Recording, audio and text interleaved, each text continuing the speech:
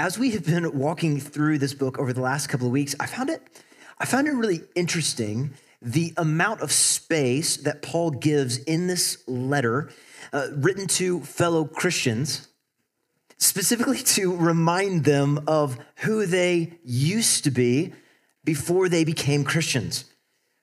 As we've seen, Paul has a couple of purposes for doing so. We talked firstly about how he reminded them of their old identity in order that they might praise God for his kindness or his grace that's being extended to them. All right, so he reminds them of, like in chapter 2, he reminds them of the danger that they're in, how they were enemies of God who deserve nothing but God's righteous wrath against them. Eternal, future, conscious torment, suffering under the wrath of God for all that they have done as their wage, what they have earned. But God, who's rich and abounding in steadfast love, intervened and saved them for his glory and our great good, praise God, as he saved them. So to excite their thankfulness to God, he reminds them of who they used to be in God's great kindness. So they would have this heart that praises God for what he's done in and through them. He also reminds them of who they used to be in order to promote unity within the life of the church, because all Christians have the same story.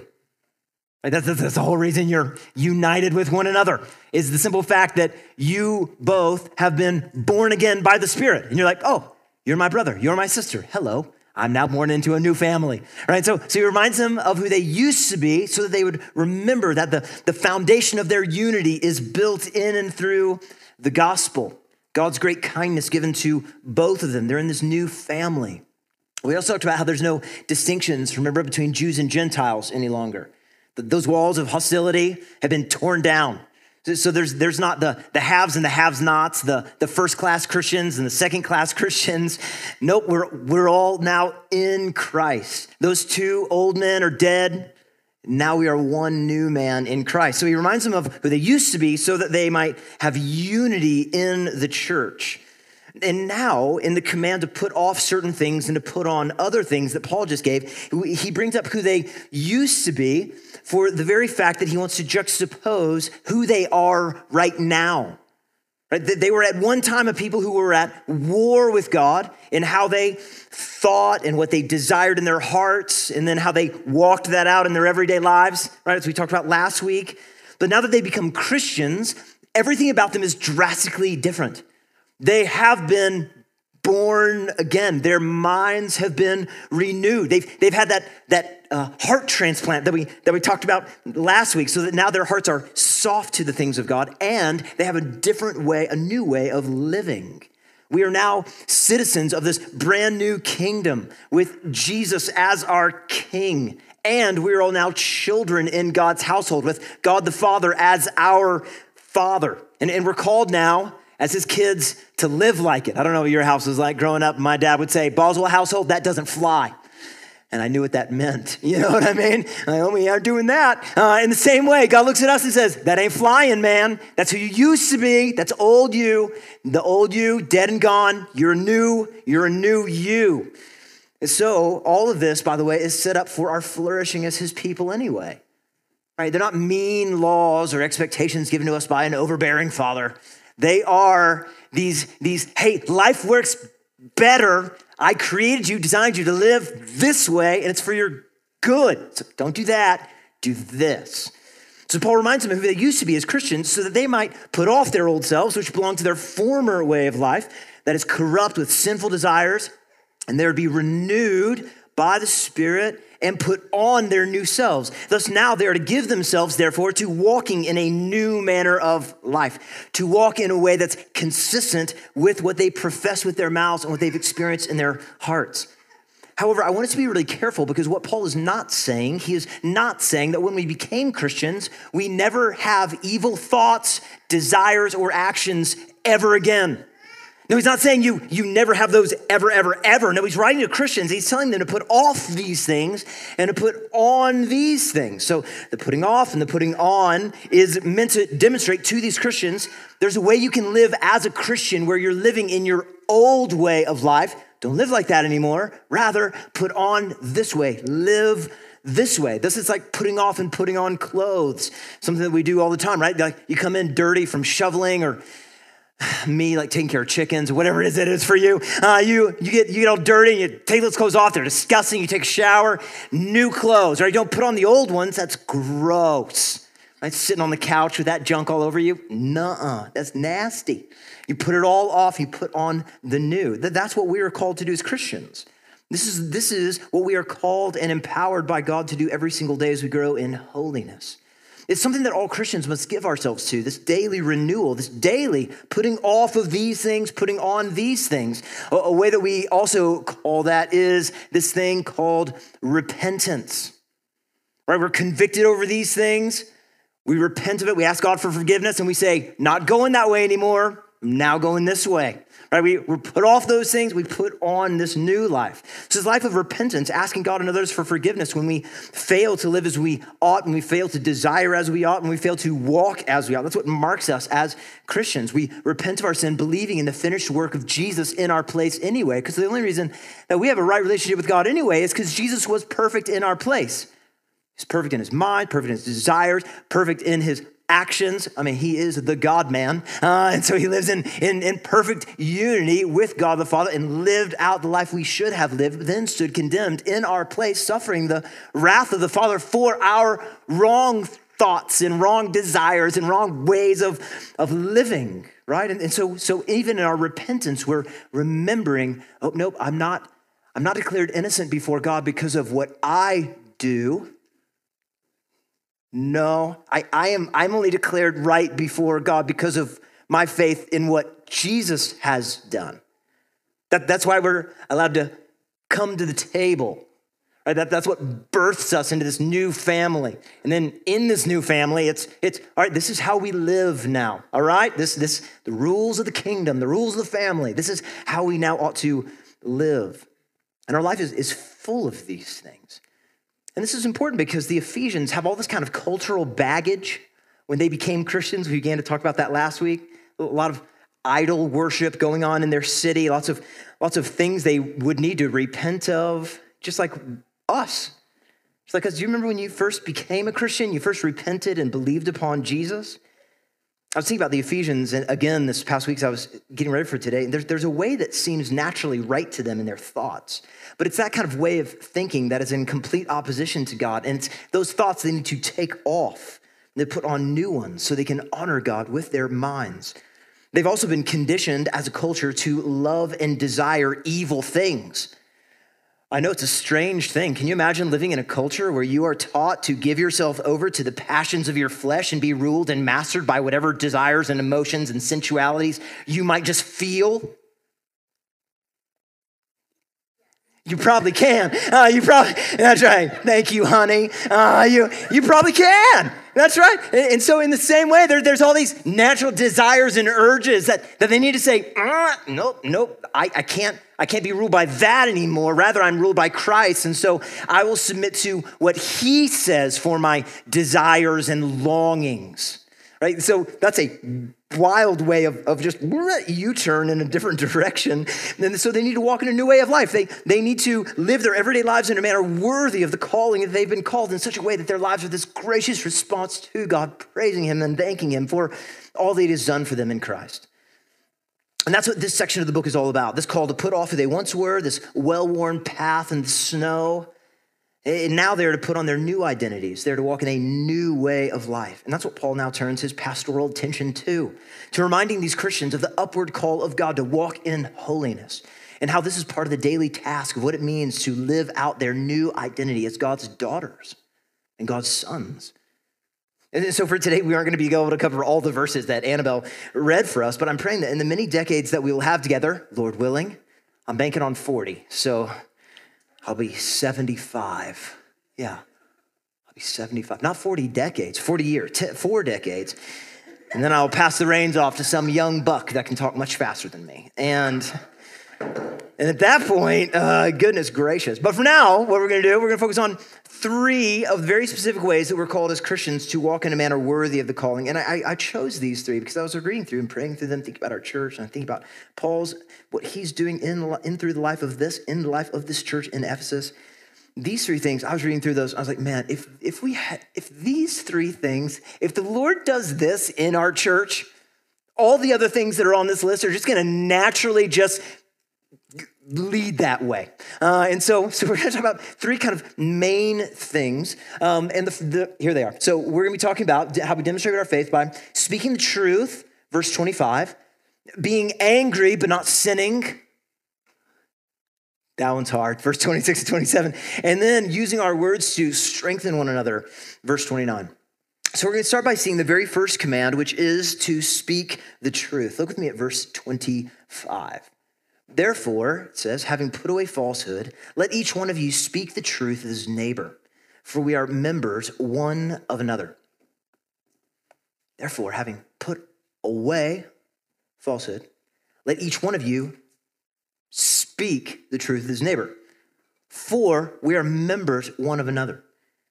Now, the first time I didn't emphasize it. The second time I emphasized it so that you could see a little bit clearer. Because when you're reading it to yourself, you're like, what am I putting off? What am I putting on here? But hopefully in what I just said, you're able to tell a little bit more. What am I putting away? What am I putting on? And the first thing we say, so what are we putting off? We're to put off falsehood, right? Put this off, having put that away, speak the truth. But what we notice even in that is the first thing is not necessarily a command like do this, but rather we notice it's something that has already been put away, right? Having put away falsehood. It's in the simple past tense. And the thing that we are to put away is falsehood, or literally the word used here is the lie. Having put away falsehood, falsehood is the lie. So this verse therefore could read, therefore having put away the lie, let each one of you speak the truth, which is a nice little play on words. Like you put away the lie, speak the truth, right? So this lie is the opposite of this truth. Now, what have we seen about the truth so far in the book of Ephesians? Well, we've seen a whole lot, but the one other time where this specific word is used in the book of Ephesians is found in chapter 1, verse 13. And there we see that the gospel, this good news of forgiveness of sins available through Jesus alone, it's called the word of truth. Just talking about the gospel of their salvation. Okay, so if that's what the truth is, then we might wonder, well, what is the lie? If the truth is the gospel, then what is the lie that they're put off? Well, this word, unlike the word truth, isn't used again or previously in the book of Ephesians.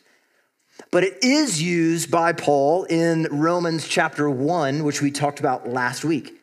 In fact, Romans 1:25, it refers to the lie of idolatry.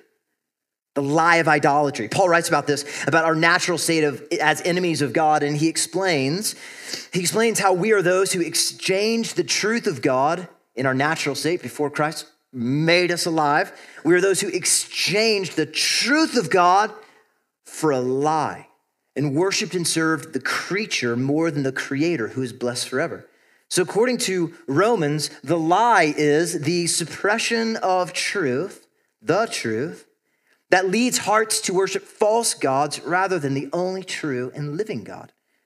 And isn't that the essence of what we've been seeing in the book of Ephesians anyway? They're to be putting off these lies and rather to be walking in the truth of the gospel.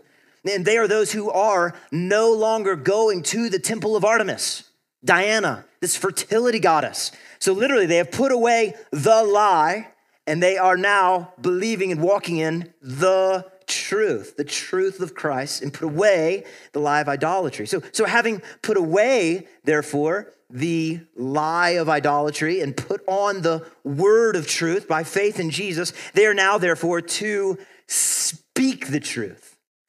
They're to speak it. They're to share this truth that they have now come to believe. And who are they to share it with? Well, firstly, they are to share it with their neighbor. With their neighbor. A word that means your friend or any other, literally, it means your friend or any other person. It's pretty like all sweeping. It makes you just wish we had a parable of Jesus. You know, who is my neighbor? Oh, wait, we do. Your neighbor is everyone, right? Your neighbor is everyone. Your neighbor is any other person, irrespective of nation or religion with whom we live or who we chance to meet. The answer is everyone. That's who our neighbor is. So what Paul is firstly saying to the Ephesians, and by extension to us, is that our faith is not therefore to be a private faith, Rather, it is one that is to be proclaimed, shared, spoken, and offered to those around us, just as it was to be offered to the fellow citizens in Ephesus, their family members and coworkers and clients. So the idea here is just as they used to go about sharing and speaking the lie of idolatry, joking and talking about sensual things, and inviting one another to celebrate and to worship at the temple of Diana together, now they are renewed in their minds, and their renewed mouths are now to not do what they used to do, participating in the lie, but rather they are to share the truth, the gospel of their salvation with everyone, and to invite them, as Matt's prayer just said a moment ago, to explore Jesus, to read the Bible with them, to promote holiness with their mouths. Whereas once their mouth wasn't doing that, now their mouths are to do that. They are to share the truth of people who are still living in the lie. Because that's how they became Christians in the first place, right? Someone shared the truth with them. They were just boot scooting around, going to the temple, worshiping Diana, and someone came up and said, "You're believing a lie. That is a demon. That's not a God who can save you. Don't go there anymore. That's a lie." And they're like, "What? That's not true." And then all of a sudden the Holy Spirit convicted them of sin, and they're like, "Oh, that is true. I shouldn't do that anymore. What was I thinking?" And they're like, "The same thing we were all thinking, man. We were just caught up in the futility of our minds, but now we have a new mind in Christ, so now live a different way." And so they did. And so that's what happened to them as they became Christians, and now their great joy as Christians is to share the truth with others because they don't want people to stay in the lie. Because as you're in the lie, you are still a child of wrath, deserving God's judgment for your many sins. They don't want people to stay there. Rather, they want to speak the truth to them, invite them to know the truth. So that's firstly what he says, but then Paul has this interesting little line added into the conversation, which says, "For we are members of one another." And what I think is happening here is that it isn't only important that we're speaking the word of truth, the gospel of salvation, to those who are outside of the faith. Rather, it's equally as important that we are speaking the truth of God to one another as Christians, that we remind one another of truth.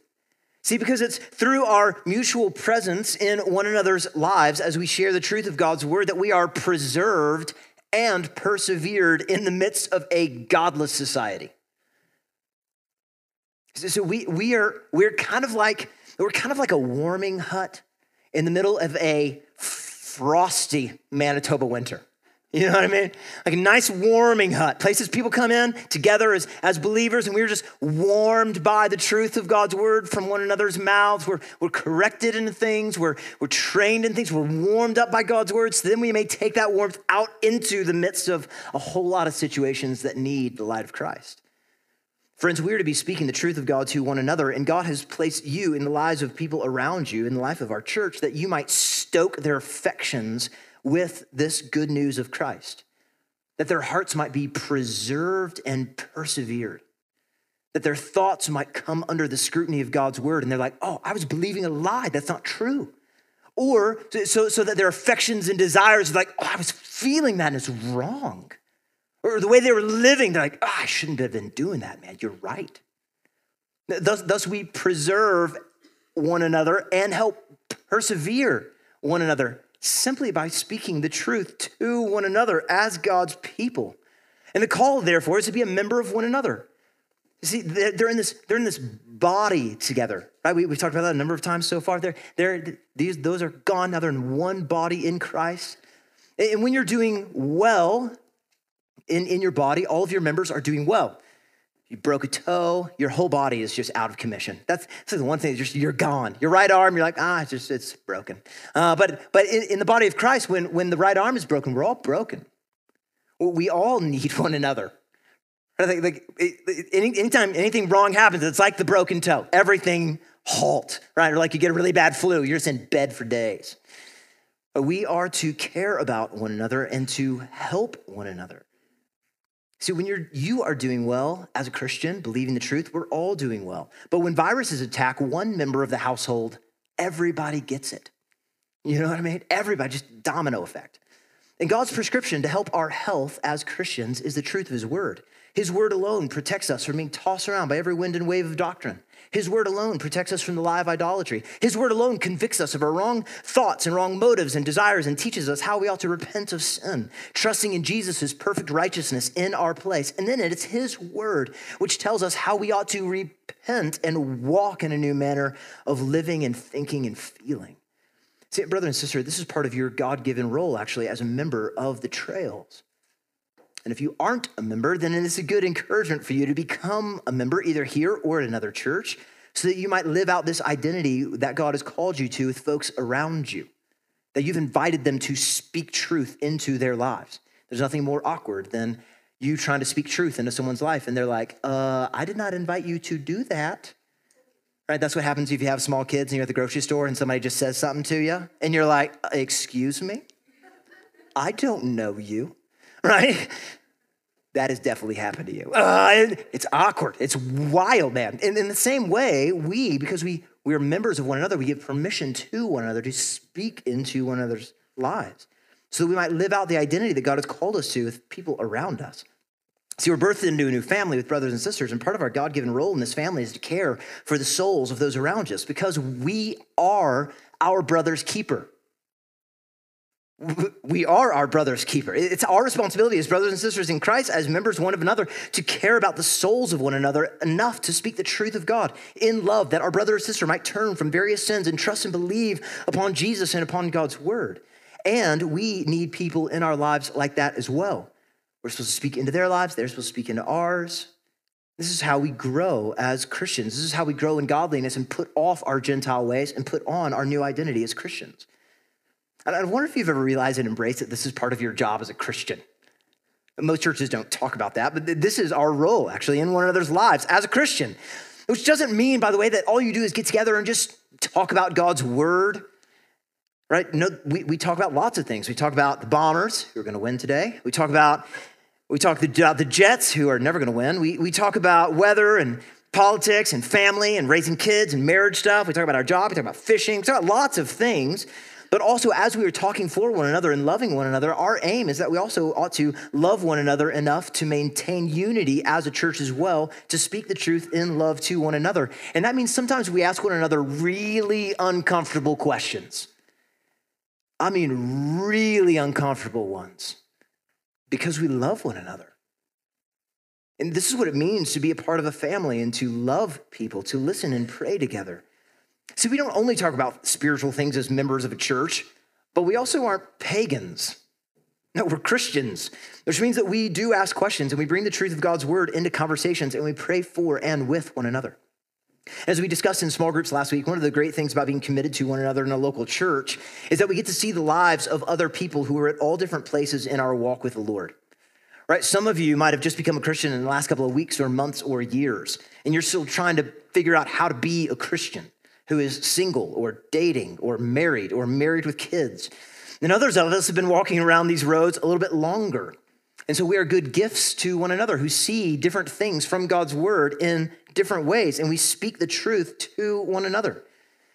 And so if there is another brother or sister, even here in our church, that you notice they are struggling in an area, marriage, kids, work, something else, if you notice there's something going on in their life, then that is probably God's little nudge to you that you have a wonderful opportunity to disciple someone. It's not someone else's job if you notice it, it's yours. Congratulations. You get to walk alongside of them, read a book with them, pray for them, help them, disciple them, bring the truth of God's word to them. If you see them struggling and you're able to serve them and love them well, that they might grow as Christians, praise God, sacrifice time and energy, help them out, love them, serve them. Use your gifts to build them up. And as you do, God will use them in your life to show you areas of your life that you aren't as strong in either. It's this beautiful reciprocity of things where they see things that, and they'll say, well, yeah, that's good. What about this in your life? And you're like, oh. That's the beauty of being connected to one another in a local church. It's wonderful and messy and beautiful. And that's what Paul is picking up here, is that we are to be kind of like that faithful city in Zechariah chapter 8. Faithful city, which can be a little homework for you later if you're a keener and you really want to study. But in Zechariah 8, what we see is there's this idyllic picture of God dwelling in the midst of his people and us worshiping him rightly and living out our identity in such a way that we're speaking the truth to neighbors and to one another. And this is our call, to be people who speak the truth of God to a world that desperately needs it and to one another, as we desperately also need to be reminded of God's truth all the time. So if you have put off the lie, then speak the truth with firstly your neighbor and with one another. And thus, in this first verse, what we see is a pattern that's going to be picked up in every single one of the commands that Paul gives us about how we ought to walk. See, everything that we read today in these scriptures are both personal commands, things that we must do, with church body implications. Church body implications, personal commands with church body implications. Because if we don't speak the truth to one another, we are either speaking lies to one another or we are speaking nothing to one another, which goes against the command to speak the truth. So we are walking in disobedience if the body is not being built up as it could be if we were doing what God is calling us to do. Friends, our church will not be unified around God's word, and we will not be built up as we could be if you are not speaking the truth of God's word into the lives of people around you. We will not be. A couple of months ago, Nino had a really great sermon about this, how we are conditioned from birth to think that our sin only impacts us and nobody else, right? We're like, this is just my private thing. It impacts nobody, right? Your addictions, your proclivities, your evil longings and sensual desires, we think only impact us. But Paul's whole point in this verses is that is a lie. It's not true. Your sin impacts the entire church body. And what Paul is saying here is that walking and thinking and loving like Gentiles is leading to the body of Christ being harmed. We are not unified as a church because of it. And the first place that we see that is that when we don't speak the truth about God and his ways to one another, we are harming one another. We're harming the unity that we're supposed to have as a church. When we suppress the truth for a lie, we are harming others. This is why bad theology is not only dangerous, but it also kills. It leads, as we see in Matthew 7, 21 to 23, for people to show up at the gates of heaven and the Lord Jesus to look at them and say, I never knew you. See, when we stand by and don't defend the truth, as we let someone believe lies about God, when we let another Christian believe false doctrines about God so that we can have false unity, it's meaningless. And when we affirm evil desires and longings in others, when we just affirm whatever is there, when we do that, instead of bringing them to the word of God and bringing the truth to bear in a loving way, we are not loving our brothers and sisters at all. We are hating them. We're wanting them to stay in their lies. And those lies are like a virus in their soul. And thinking about remaining in harmful things then, next thing we're talking about, Paul's next word is especially poignant for us. He writes this, he says in verse 26 and 27, he says, be angry, there it is, and do not sin. Do not let the sun go down on your anger and give no opportunity to the devil. So be angry, but don't sin. Don't let the sun go down on your anger and give no opportunity to the devil. Now, in this discussion on anger, the very first thing I want us to note is that Paul doesn't condemn anger as an emotion or feeling or response, right? Notice there, he doesn't say, don't ever get angry in an angry tone. He didn't say that, which I think is important because the goal of Christian maturity is not to get to a place where you're stoic and untouched by feelings and emotions. Some people will tell you that's the goal. No, it's not. Godliness is not demonstrated in a lack of emotions. Not only that, but there are also very appropriate times for anger, right? We see Jesus get angry at the hardness of heart of the religious leaders in Mark chapter 3, verse 5, for example. And we know that God the Father also is said to have great anger or a great nose against everyone who forsakes him.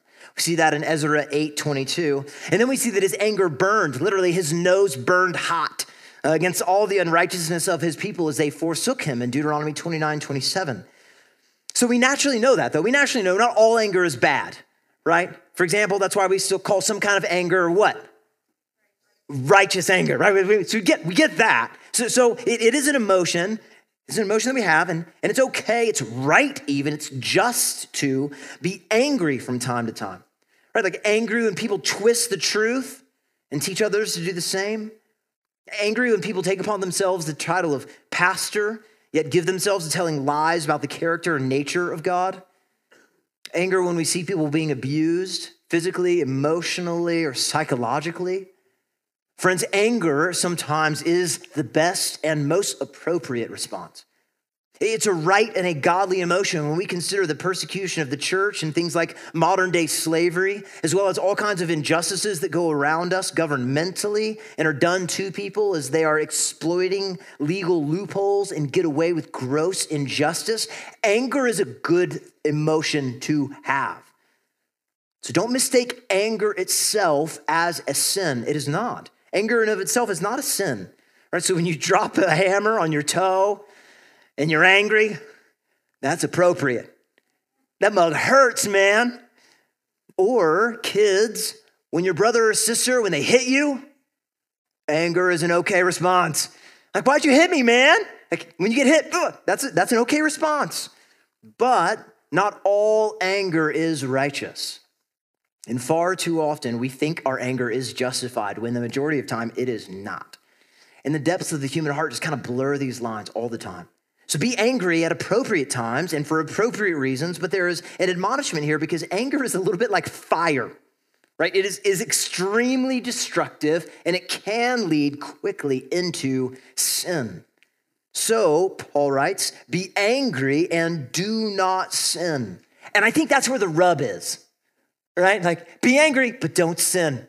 Like most of the time you see anger, it's because people are sinning in some way, right? Like, so it's like, be angry, but don't sin. But that's where the rub is, right? So back to you dropping a hammer on your toe, and then your anger bubbles over into some very unholy words, or anger at other people. Why did they leave that hammer there? Right? Quickly it can go from just anger over, I'm hurt, to I'm sinning. Right? Or if your sibling hits you and you use your words to try to hurt them back, or you use your strength to hurt them back. This never happens in the Boswell household, but if it did, this could be a conversation we had on the car on the way here. Or if a friend betrays you and they dream up all kinds of ways, or you dream up all kinds of ways that you're going to get them back and destroy their reputation because of what they did to you. Might be fuming mad. And so it might be right from time to time to be angry. What Paul's saying is that our anger is kind of like a gateway drug. It can lead us into all kinds of sin. So we need to be very careful. Don't let your anger blind you so that you sin against others. So while anger itself is an emotion that might have sinful or unsinful roots, what we see is that anger quickly leads to a lot of destructive sins. So Paul says that it will be destructive to keep it. So we need to strive to put it off really quickly. And that's what that next line is about. Don't let the sun go down in your anger. Now, when you read this, it's important to note that it is not a literal command to be wielded by you or someone else in anger. I'm going to say that again. This is very important. This is not a literal command to be wielded by you or someone else against you in your anger. It's not a literal command. It is a figurative expression. Now, if you wonder why this is important for you, here's why. So let's say you are a Christian and you start arguing with your spouse or roommate, family member one day. Now, if you get into a discussion and you become angry really early in the evening, does that mean you have to resolve your anger and just quit being angry, put it away right before the sun goes down? What if you get home from work and the sun has already set? It's past 5 p.m. because it's winter. And you get angry and it's already dark. And the sun's already set. Score. Right? Does that mean you have 24 hours to be angry? Or what if you live in a part of Canada where the sun is up 5 months a year? No darkness. Great. Those 5 months, I'm just angry. Come winter time or come summertime or wintertime, all right, then I'll repent then before it gets dark for forever. Right? How does this work? No, see, that's not Paul's point. He's speaking figuratively here. He's talking about how we shouldn't let anger just simmer on the stove of our hearts and minds. Rather, it should be dealt with as soon as possible. Right, so don't start an argument at 11 p.m., therefore, and try to resolve it before you go to sleep. This is important if you are a younger married folk. That will go terribly, let me tell you. I know that because in my earlier days of marriage, this would happen. Something would arise, we needed to talk about it, but then it would be so late. And then what happens is you start making no sense at all. Never happened to you? You're like, and then you're like, all of a sudden you're like, why are we fighting? I don't know, but I'm gonna win, right? So then just anger just goes, and then you get tired, then you get hangry, and life doesn't go well for you. And so what Paul's words here are a good rule to live by. I cannot let the sun go down in my anger, but sometimes what we need to do, especially if it's late at night, is we need to call for a ceasefire. Right? In the morning light, maybe be able to address that issue so that you can see things a whole lot clearer. So if you're there, maybe sometime in the next week or two, or as Christmas comes up, sometime around there, if you're in a fight near the end of the evening and you kind of hit that wall, for us, we've talked about that's usually around 10 p.m. After 10 p.m., we're done. If you hit that wall, here would be a suggestion for you. And it's this: affirm your love for one another and then resolve to pick things back up tomorrow. So the goal here is that you just don't let it fester. And the whole reason about this, Siri, wherever she is, the whole reason about that is that Paul warns us is that we have an enemy out there. Give no opportunity to the devil, which, by the way, isn't his name. Have you ever heard him referred to as the devil? It's not his name, but rather it distinguishes what he is like. See, the devil here means a deceiver, a false accuser, a slanderer. And what we see here, and then also in Ephesians chapter 6, is that Satan is working and scheming against us. And one of the ways that we see this is when we walk through spiritual warfare is that we become so blinded by anger through our sin. And as a result, when we're angry, we start to believe lies. Don't we? We start to harbor evil desires and longings. We start to read onto them what we think they're saying or what we thought their intention was, and they do the same to us, and then things get much worse, leading us then to walk in disobedience and into sin in a manner which is marked by unholiness. I mean, when we are angry, don't we, think wrong thoughts. We maliciously accuse one another of evil intentions, and don't we feel wrong emotions? They don't love me. And then don't we walk in really destructive ways of living? See, friends, we have an enemy who is a deceiver, who is scheming against us, and he wants us to do us harm. And the accuser is kind of just like pulling back and just shooting these flaming darts, as we see in Ephesians chapter 6. He wants to kill us.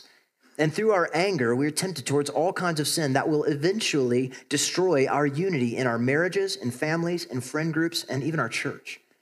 So Paul wants us to be aware of that. He wants us to be on guard in our anger because sin is crouching at the door, just like it was with Cain and Abel in Genesis chapter 4. And even if you start off with righteous reasons for anger, the anger can very quickly still turn into righteous indignation and resentment and pride.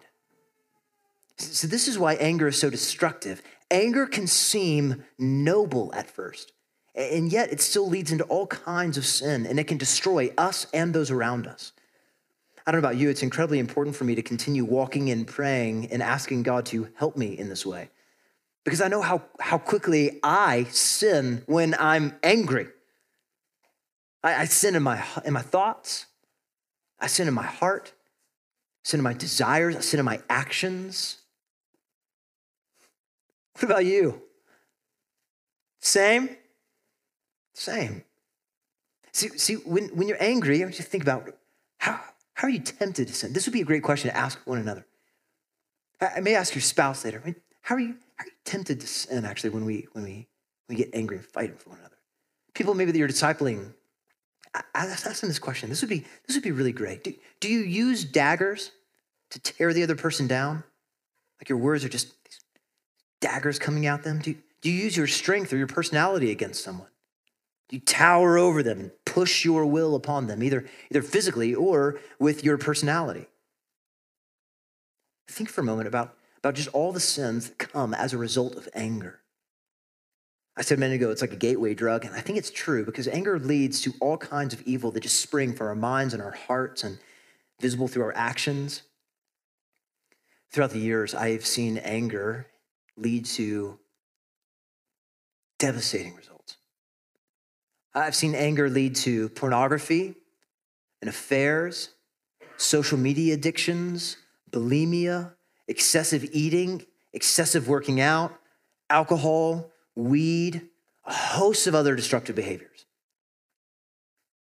Where do you go in your anger?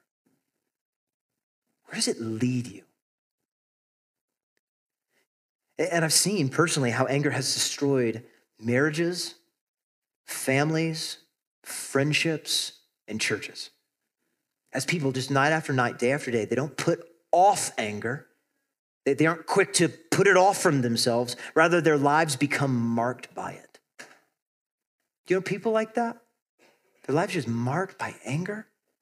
They become consumed with it. That then leads to them being embittered.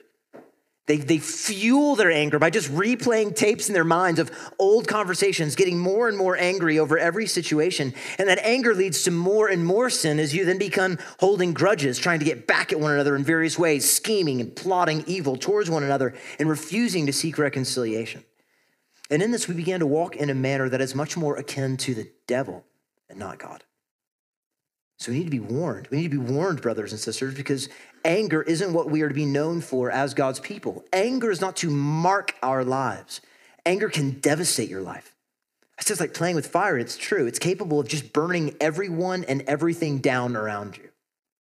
I think that's why James, in his book, he encourages us to be slow to anger, imitating the Lord himself, as we saw in Exodus. For I don't know if you remember that from Exodus, but God is slow to anger.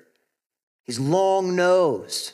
Remember, he's abounding in steadfast love. And so we are, as we are renewed in the spirit of our minds, we are to put on our new self, created after the likeness of God in true righteousness and holiness. We are to imitate him in how he is slow to anger. And then when we become angry, we need to be on guard not to sin, examining our thoughts and minds and desires, trying to figure out why we're angry. And then the goal is to not sin in our anger. And then we are to try to put off anger as quickly as possible. Absolutely as fast as possible. So to not let it mark our lives. Let it destroy us like a house fire or like a business fire. We were driving home one Sunday night a couple of months ago. We saw this huge billow of smoke coming from Steinbach. We're like, what is going on? We drove closer because we wanted to see what was happening. Huge fire. In a moment, gone. Friends, that could be your life. And anger can lead to that. So we need to be, therefore, slow to anger, then be angry, and then put it off. Resolve things, right? So that your life isn't marked by it. And the very last thing we're going to cover today is verse 29, where Paul talks about the kinds of words that we're to put off from saying and the words we're to put on in our discussions with one another. So Paul writes, let no corrupting talk come out of your mouths, but only such that is good for building up, as fits the occasion, that it may give grace to those who hear. And I think that this section is one of the most appropriate things to talk about as Christians, specifically in the overall conversation in Ephesians about maintaining unity and becoming who we are as God's people, because it's with our words that we can do some of the greatest damage imaginable. We can, in a moment, just cut someone to the very core of who they are. We can, in that exact same amount of time, encourage those who are faint of heart. Isn't that amazing? You do both things. And so the question is, what kind of speaking, therefore, ought to mark the Christian life? What kind of speaking ought to mark the life of a Christian?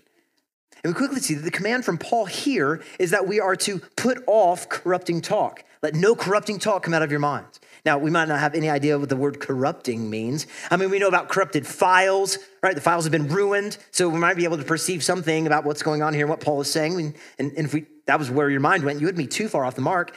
In fact, if we were to look up this word on blueletterbible.org, you ever been there? It's a great website, blueletterbible.org. We would see this word corrupting that is used here actually is the word that means rotten or putrefied. It is a word that has to do with fruit. It is a word in the Gospels that's mainly used to describe a diseased or a bad tree, right? A tree that bears bad fruit that is spoiled and ruined. And so the very picture that Paul is giving here with this word corrupting is meant to caution us about our words that we speak to one another, that our words can do one of two things. Firstly, they can build up people around us, leading to their strengthening, the way that a really good fruit at a meal can invigorate us and strengthen us for the day ahead. Or they can spoil and corrupt the people around us, leading to their weakening. It's like eating really bad fruit, rotten fruit that gets into your stomach and you're in bed for a couple of days and you can do nothing, right? It just weakens you because you've been poisoned by the food. And this is exactly what our words do to one another as Christians. Our words have the ability to strengthen and nourish one another, or they have the ability to tear down and weaken one another, which is a pretty strong image to have in our minds every time we sit down to eat fruit. Maybe this week, if you're sitting around the breakfast table with your kids or your spouse, or you go to brunch with a friend, this would be a great thing to talk about. Like, oh, I learned about fruit this past week, about how our words are kind of like fruit. What are your thoughts on that? Do you think sometimes how fruit can strengthen us and other times it can weaken us? That's the kind of person I want to be. How do you think I'm doing at that? But be ready for an honest answer. But it'd be great. It's important to think about our words to one another. And part of walking in this new way of living as Christians means that we're now called to put off our old selves and to strive to offer good fruit with our words to our family members and friends, coworkers, clients, and neighbors. Our words aren't to be like rotten, disgusting, evil fruit that spoils them, but rather it's meant to strengthen one another with the very words that we choose and the words that we choose not to use. So the aim every time we open our mouths as Christians is to, now that we are in Christ, consider, am I putting on my new identity by what I'm about to say, or am I putting on my old, stinky, nasty Gentile identity that I want to do away with? These words that I'm using, what are they doing in the lives of people around us? Because constantly, this is what we're doing. Every time you open your mouth and say anything, you're offering fruit to people. Every time you're like, well, what about social media? I'm just doing this. Same thing. Every time you do this, you're offering fruit to people. You're either strengthening them, building them up, tearing them down and making them weak. Every single time. Thus, we as Christians ought to be considering the words that we are saying. We aren't to speak carelessly, but we are to speak carefully. And can I just take a minute and can I just press in a little bit more into our lives? That's all right with you? Glad you don't have fruit. You'll throw it at me. But I want to just press this in. I think it needs to be. I want to think about how this might apply to the marriages in this room. I want you to think about how this applies to the words that you speak to your spouse. See, because brothers and sisters, how we speak to one another in our marriages is definitely in view here. Meaning that we aren't supposed to be offering words that are like spoiled, rotten fruit to our spouses, leading them to become weaker as a result of us speaking to them. No, rather our words are supposed to nourish them, build them up, strengthen them, edify them. Now this does mean there will be times where we have to remind one another of truth, lovingly correct one another when we need to. But I wonder if we think about this. Do you think about your words with your spouse, that they are meant to be an opportunity to strengthen or weaken them every time you speak? We need to realize every word that we speak to our spouse is doing one of those two things. Every word you say to your husband is doing one of those two things. Every word you speak to your wife is doing one of those two things. And I wonder if you were to analyze how you talk to your spouse, or maybe if we were to ask your spouse, that would be awkward, wouldn't it? If we were to ask them how you use your words in speaking to them, what would they say? Are you someone who encourages, builds them up, and strengthens them with your words? Or do you tear them down? Do you belittle them? Do you weaken them?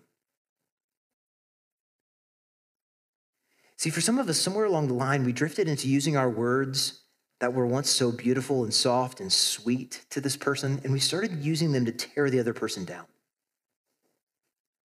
If I were to tell you, if I were to go back in time before you got married and tell you, one day you're gonna use your words to tear this person down constantly. You will be like a dripping faucet to them. Every time you open their mouth, you just weaken them with your words. You would look at me like I had 9 heads. You're like, them?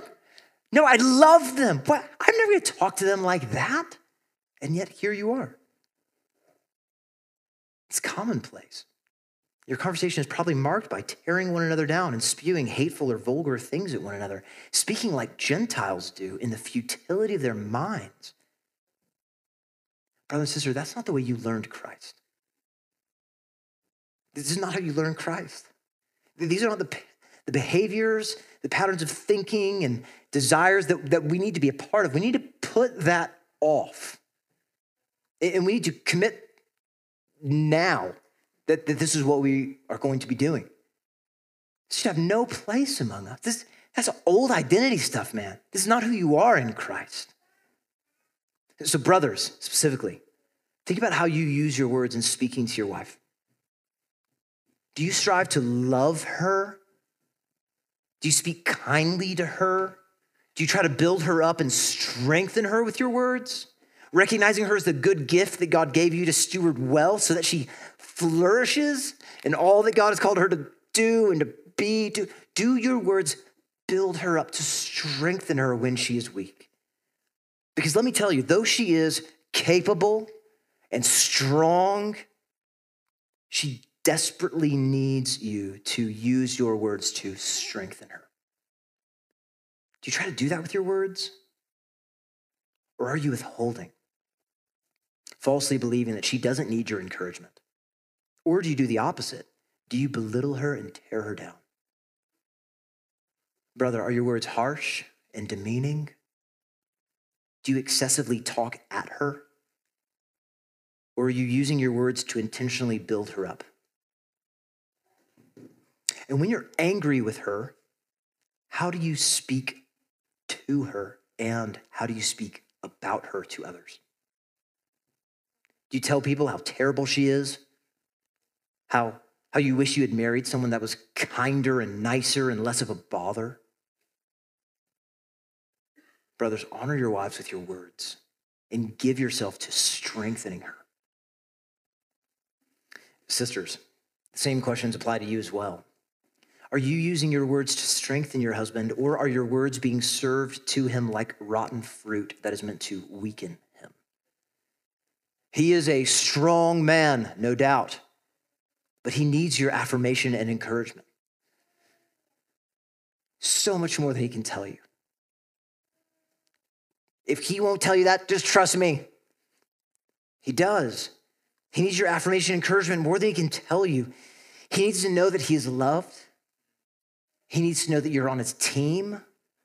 He needs you to speak so that he's strengthened to be the man, to stand for the things that God has called him to do and to be. And you are the unique person in his life that can encourage him or flatten him. With one word, you can do one of those two things. And sister, when you're with other women, are you using your words to build up your husband in front of them? Or do you gossip about him? Do you slander and malign him to those women, mindlessly using your words to tear him down in your mind and in your heart? And what about how you talk to your husband or wife in front of your kids?